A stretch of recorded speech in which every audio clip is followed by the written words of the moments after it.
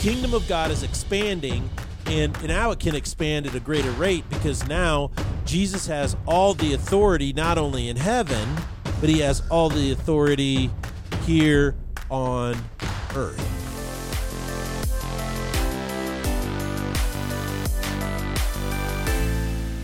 Ladies and gentlemen, welcome to the Salty Pastor Podcast, a podcast that focuses on coaching you in the growth of your faith.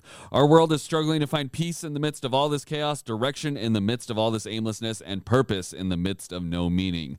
We are challenging everyone to take time to think about the point and purpose of your life. Then you'll know what you believe and why you believe it. This leads to a stronger faith, that's how you find peace, hope, and love in this world. My name is Jesse Mayer. I'll be your host, but we cannot do this without the one, the only, the Salty Pastor himself, Dr. Douglas Peak. Hey everyone, it's so good to be with you today. I'm really enjoying this series that we're in right now. I think going deeper on it has really been inspiring, and it also answering a lot of questions of why what is happening in this world is actually happening, and that behind the scenes there is spiritual influence and spiritual motivations behind some of these really tragic events. And so I don't know about you, but that helps me in my faith. It helps me trust God more.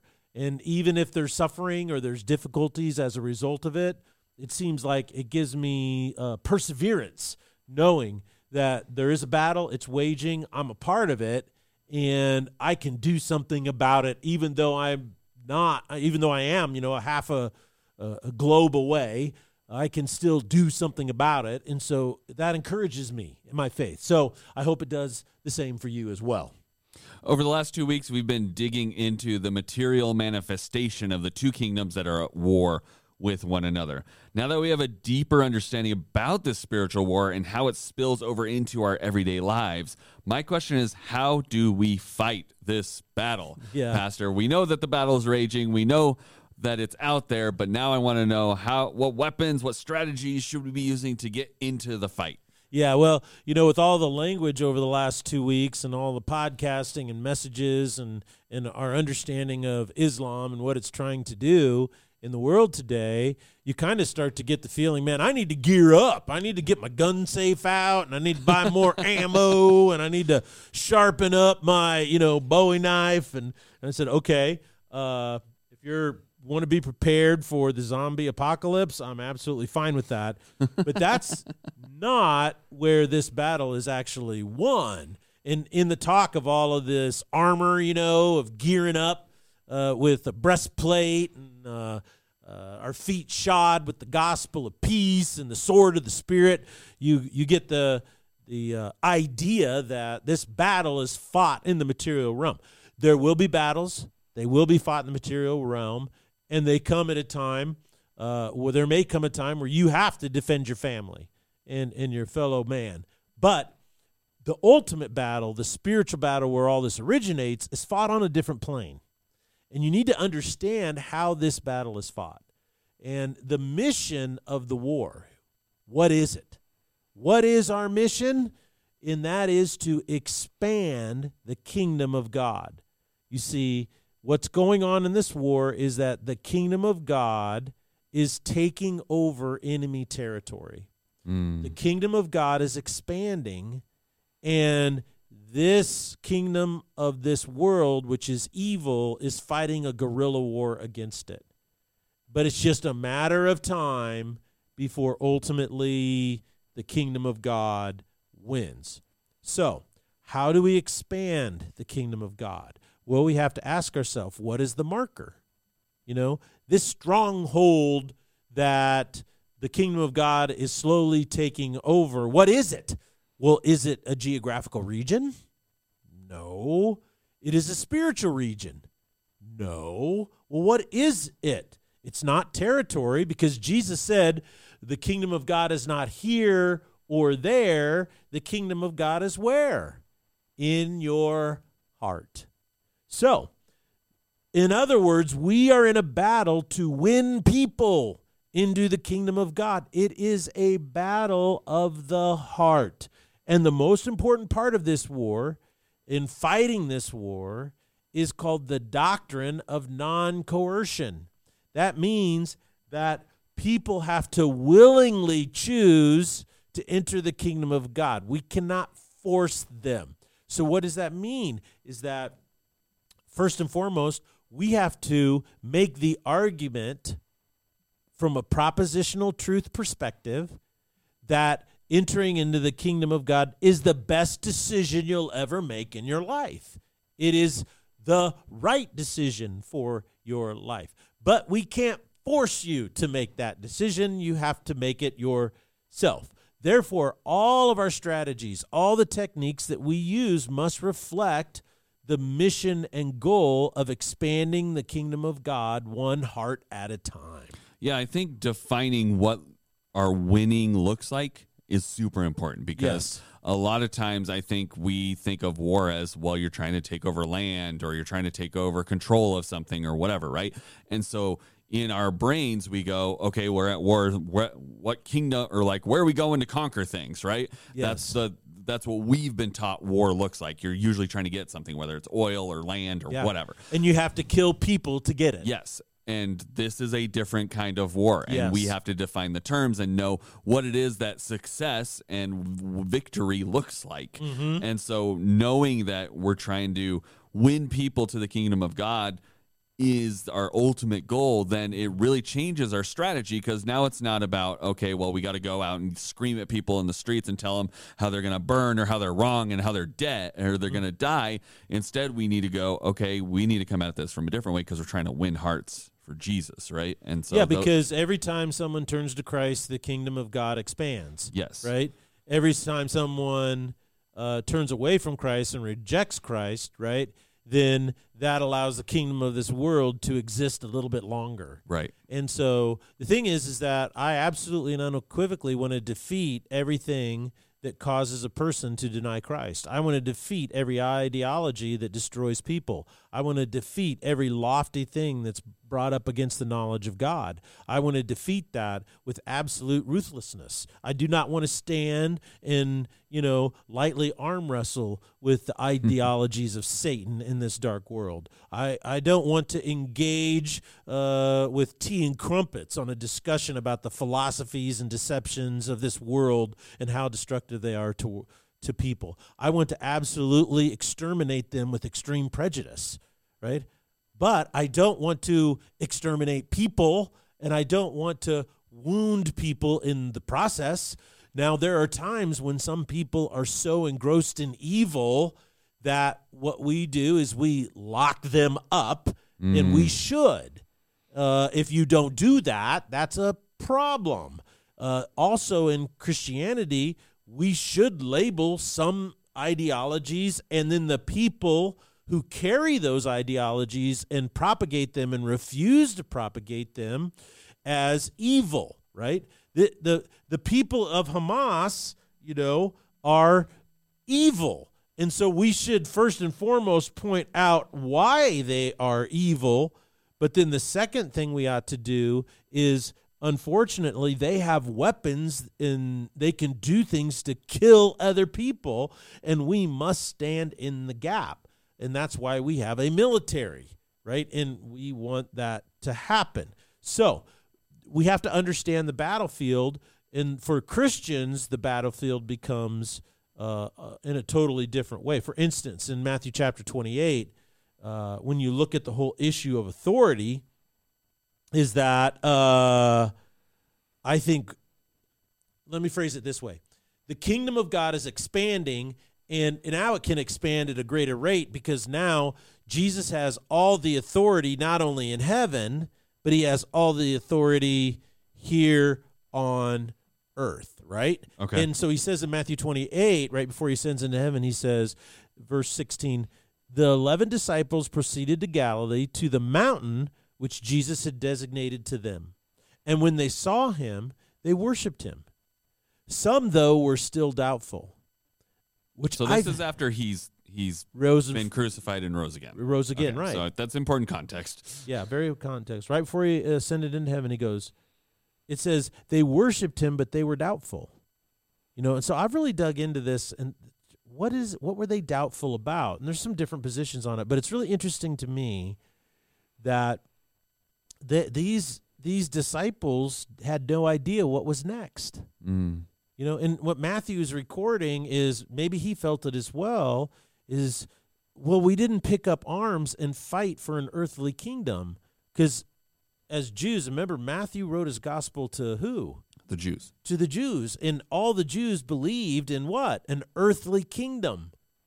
And so their thought was, how in the world, what are we to do now? Because you are God. We saw it. You're raised from the dead, but now we're doubtful. Like, well, what's the plan? And then immediately Jesus says, and this is how Matthew records it, he says, he came up and spoke to them, saying, all authority in heaven and on earth. Now, in the very beginning of Matthew, same book, he records Jesus telling us how to pray, which is we should honor God, hallowed be your name. And he says, your kingdom come, your will be done on earth as it is in heaven. So at the beginning of Matthew, we are to pray. He says, pray that his kingdom would come and on earth as it already is in heaven. And now he says, guess what? All authority on earth is now mine. Right. So do you see how that connects? Yes. Okay. So he then says, therefore, because now I have all the authority, go and make disciples. He doesn't say go and sharpen your swords and break out your leather shields. He says go and make disciples of all nations, baptizing them in the name of the Father and the Son and the Holy Spirit, teaching them to follow all that I have commanded you. And behold, I am with you always to the end of the age. So all authority in heaven and on earth is now in Jesus. So how are we, you and I, to exercise this authority? How are we to fight this battle? By making disciples. That's how we fight the battle. So what is a disciple? Well, a disciple is a person who follows Jesus, his teaching, his way of doing life, his commands. That's what it means to be a follower of Christ or a disciple. And that's where the battleground exists, is helping people come to Christ and then disciple them in what it means to follow him. So, I think this is really key because he basically lays out that we need to be making disciples. There's no ifs, ands, and buts about this, right? Like, This is the Great Commission, basically, where he says, this is what you're supposed to go do next. This is not a go and complain to the government. This is not a go and fight a physical battle. This is how we move forward from here. Yes. You are to go do disciples. Mm-hmm. Are there things and times where you might need to do those other things? Yes. But your primary goal, your primary mission is to go make disciples. Yes. And that is the key to what he wants done. And this was one of the last things he said before he left, right? Mm-hmm. Exactly. The one question I have is, if we're going back in Salty Pastor, we're always trying to get context, we're trying to look at the historical evidence, right? Yes. We're looking at all of these Jewish disciples. Yes. And Jesus says, go out and share it with everybody. Yeah. He doesn't say just go share it with the Jews. Right. He says go share it with everyone. So now they got to go start breaking down some cultural barriers to reach people for This for is Christ. where it gets. Tell me a little bit about how they did that, because they're going to go. They're Jewish people. Yeah. Now they have to start going to Ethiopia and all these different cultures that don't even know what the Messiah is. Right. How are they doing this? Think of what a radical thing that Jewish people are dealing with in this, right? It's like, okay, our whole lives for centuries is focused around a physical kingdom for Jews, right? Where Jews would be the chosen people on the promised land, and God would fight our battles and win for us. So we're the kingdom that no one can defeat. And so in their mind, though they were defeated a lot of times. And so everybody in our borders in our kingdom is Jewish because we're chosen, right? So, and now he says, go and make disciples, and the term here is panta to ethna. So ethna is the word we get ethnic from. Right. So the word nation is not a political nation. He's saying every ethnic group out there, go and bring into the kingdom of God. That is a radical difference from the, wait a second, we're uniquely Jewish and nobody else is allowed in, and it's our kingdom that's physical. Nope. So when you read the book of Acts, you see very early on how the early followers of Jesus began to cross these ethnic boundaries and fulfill the command of Christ. Philip and the Ethiopian eunuch in Acts chapter 8. Peter giving the gospel to Cornelius in Acts chapter 10. Then the inclusion of all Gentiles in the first church council in Acts chapter 15. There's 28 chapters in the book of Acts, and so very early on you see the gospel expanding beyond just the Jewish ethnic identity, right? It immediately expanded beyond. And what's so fascinating here is something that's really so interesting, is why it's not a physical kingdom and why it's not a religion. Christianity has its greatest strength because it doesn't have a predefined cultural expression that adherents are called to follow, right? Right. So how many things today do you have to, if you adopt a religion, do you have to adapt or adopt their clothing or their style or something of that nature? Like, for instance, the Sikhs, right? All Sikhs have to wear that special thing on their head. Right. If you're in Islam, what do the women have to wear? They have to wear a burqa or a head covering, right? All the men are to dress a certain way. And then you look at, isn't it interesting how all these different religions have certain things that identify them culturally, okay? Right. But Christians don't have that. I mean, a Christian can, wear a suit or wear an African, I can't remember the thing, I call them togas, but they're not. There's a special name for them, so forgive my ignorance. But they wear these special outfits that don't look anything at all like a suit from Western society, and yet those guys are Christians, You can go all over the globe, and they dress differently, they eat differently, they celebrate on different days, but at the core, they all hold to the gospel of Jesus Christ. And that's the power of Christianity, because it's not a religion. Christianity often will enter into an ethnic group, and it will use the cultural forms of that ethnic group to communicate the propositional truths of Christianity. Then the culture is transformed from the inside out as more people within the culture start to follow Jesus. It's really a fascinating historical fact. Every nation that has conquered another nation with a large Christian population eventually became Christian. Isn't that interesting? That's really interesting. Yeah. They would go in, they conquer the nation, but then within a generation, they would convert to Christianity. Why? Because Christianity isn't a religion, and it's not an ethnic kind of identity. It's not a religious identity per se. It is a propositional truth. And so that's what makes it so differently. There's only one place, only one time where Christianity if there was a majority, not a majority, but just a major population of Christians where a nation came in and conquered them that eventually became Christian. There's only one situation where that has never happened ever, and that's with Islam. And the reason why is because Islam is a religion, and its only goal is to impose its culture on all people groups. And that's really important to understand. I think I've literally never heard about that stat you were talking about where every nation that had a major Christian population eventually converted. That just kind of shows the power of that truth, right? Like we talk about the truth of Christianity.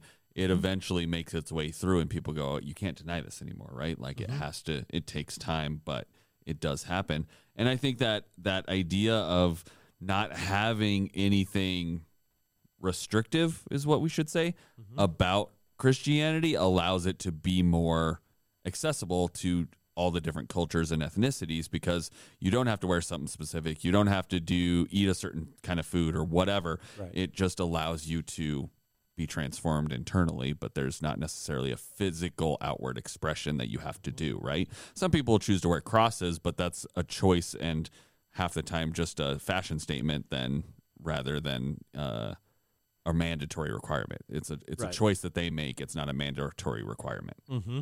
Mm-hmm. So what is the biblical foundation for including all the nations and ethnicities? Well, I think, it's very important to realize is that Jesus says, I'm not here to negate the prior revelation of God to Moses in the law. I'm here to fulfill it, right? So he's not here to contradict it, but he's also saying that it was insufficient and incomplete. And Paul makes this argument in the book of Romans. That's what the whole book of Romans is about. And so that Jesus is a fulfillment. And that's why Christians follow the New Testament, right? And we use the Old Testament for the purpose of proving that we need Jesus, and Jesus was the point all along, okay? Right. But we don't. A lot of people sometimes in Christianity make the mistake of going back and then adopting the cultural, religious practices of the Old Testament. They try to Christianize them, and it's, okay, you're just trying to create a new religion for yourself. And so the biblical foundation from beginning was that God wanted all nations because his love is for all of creation, not just a portion of it. And so Jesus came for all, not just one special group. And if you go back and you look at the original the Abrahamic covenant, the one that God had with Abraham, the father of the Jewish nation, in Genesis chapter 12, he says, "You will be my people, I will be your God, and I will bless all other nations through you." Right. So they took that, well, we're the chosen people, woohoo, and they forgot what they were chosen for.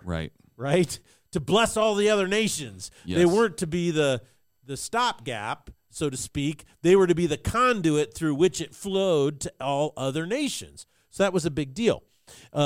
Everybody is included. And what's so fascinating is how Christianity is the only belief system that allows for it to enter into a culture and then communicate those propositional truths through cultural phenomena. There's a cultural anthropologist by the name of Don Richardson who did a lot of study with unreached people groups and with these untouched tribes. And he went to Papua New Guinea to a tribe of cannibals. And in this book he writes, he talks about, I went to share the gospel with them. And what happened is, he says, I got there, I started telling them the gospel message, and the person they loved the most was Judas, who betrayed Jesus. And he says the reason why is because in cannibalism, they don't eat somebody else for the purpose of they're hungry. He goes, they do it because what they try to do is win the trust of another tribal member, and then once they win that person's trust, they kill him and eat him because they believe that gives them power over that other tribe. Right. So they're ingesting the spiritual power of this other tribe. So he said, okay, I made a mistake by telling them the story, and I made it worse. But then he realized, well, what happens when you have these blood feuds between the tribes?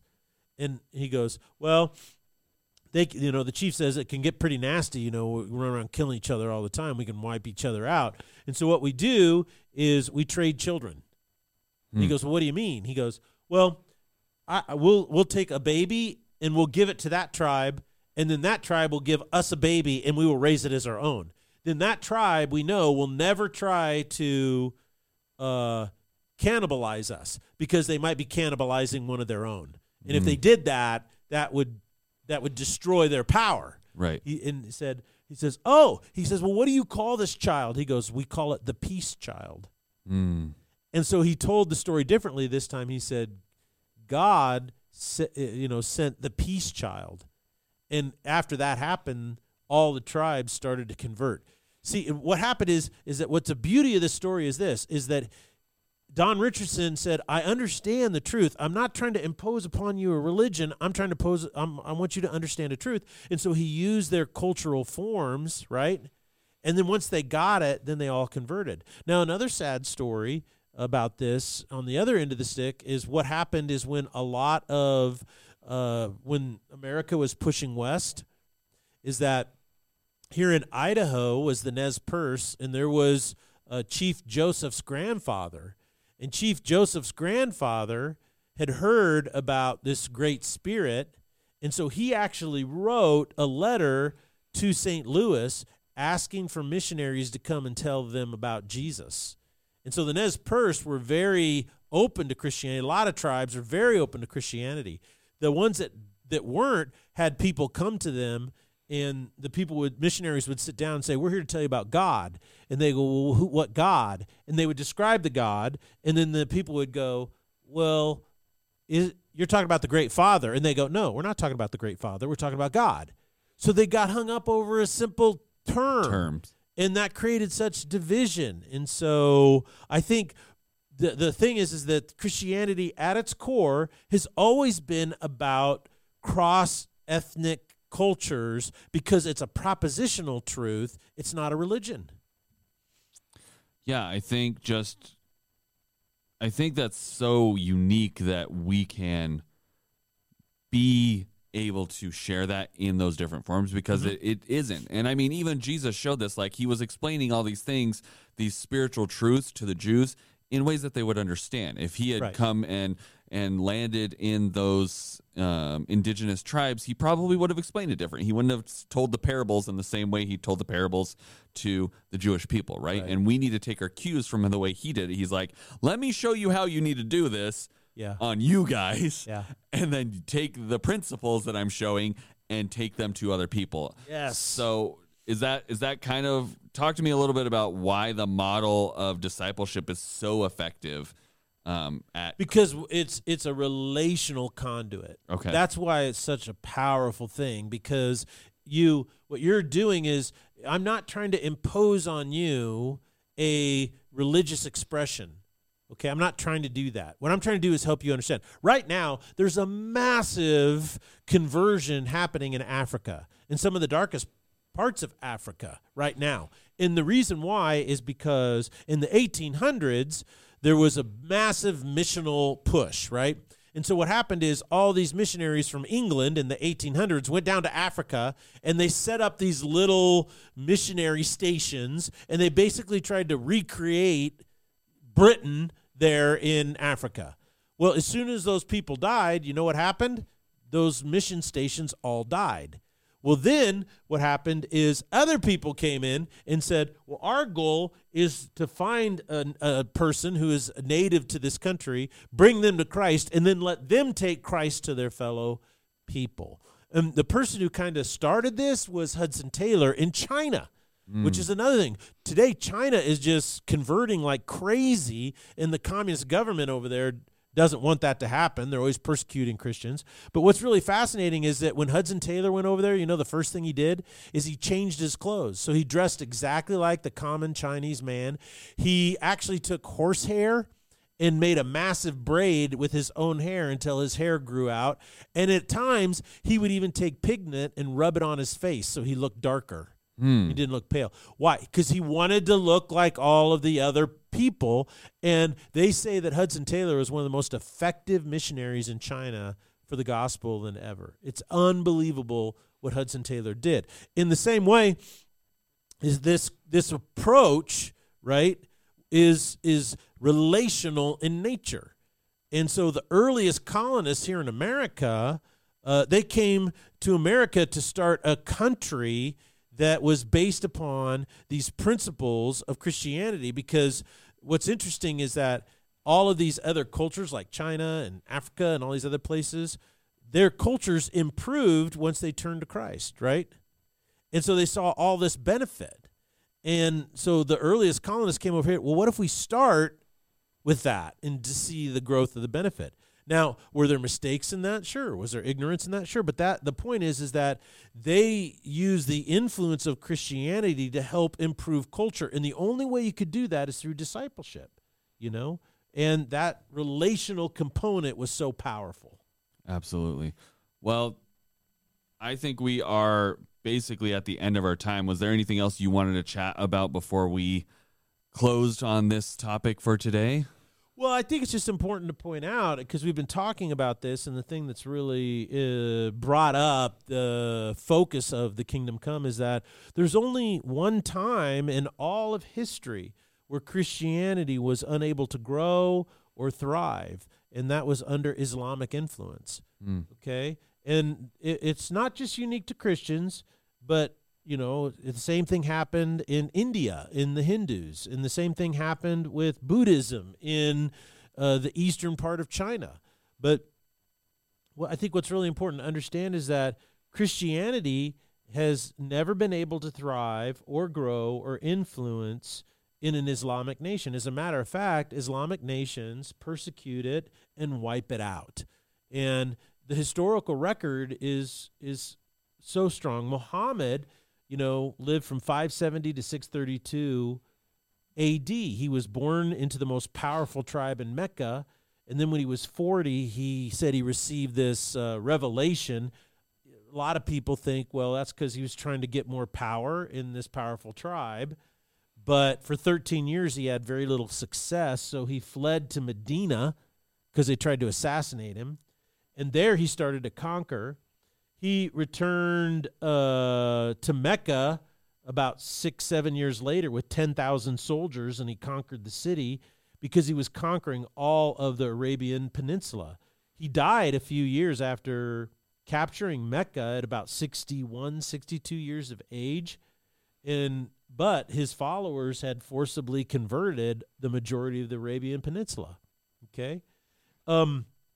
After that was the Umayyad Caliph, and it lasted not quite 100 years, but the whole Iberian Peninsula by the Umayyad Caliphate that occurred from approximately 710 to 780 just expanded it. And then you have the Abbasid Caliphate, which was probably a little over 100 years, that it expanded. And when it expanded, all of this was military conquest. All of it was military conquest. And it was you either are subdued, you convert, or we kill you. And that's important to understand. You look at all the assorted dynasties between that and the Mongol invasion. Then after the Mongol invasion collapsed, you had the Ottoman or Turkish Empire. Okay? During this period of time, not once did Christianity thrive. As a matter of fact, in all the areas where Christianity is most ancient, it's all been wiped out. And it's been wiped out not by attrition, but by genocide and ethnic cleansing. And so I think it's really important to understand that at its core, Islam doesn't have a problem with radical Muslims. Islam is radical, the whole thing. And I know it's very unpopular to say that, but it's just the basic truth. It is a military religion that wants to impose its will on everybody. And so that's why Christianity should take a hard stance against the advancement of Islam. The only answer is to convert Muslims to Christianity. And there's a lot of people doing that, and there's been a lot of victory. But the problem with that is if you convert from Islam, it's a death sentence. They kill you. And so that makes it difficult to win converts and keep them so that they have an influence on their family members. Right. So this is something we need to be aware of, and I think we need to talk about it and understand, well, how do we fight the battle? Well, we fight it primarily through discipleship. And so hopefully through discipleship we'll win more, but at the same time we cannot be lulled into complacency and believe that Islam is not a problem, particularly when it comes to Christianity. Well, thank you, Pastor, for sharing all that with us and the discussion today. Hopefully this is encourage you guys to start thinking about things in a slightly different way about how discipleship and the cross-culturalness of discipleship and how we're trying to win hearts one at a time. We're not here to wage war on our fellow man, but instead we're here to try to win them for Jesus. And I think that's an important thing, defining those terms and understanding what our goal here as Christians is. So thank you so much, Pastor, for helping us clarify that, giving us something to think about. And we'll see you guys here on Thursday on the Salty Pastor Podcast. Blessings.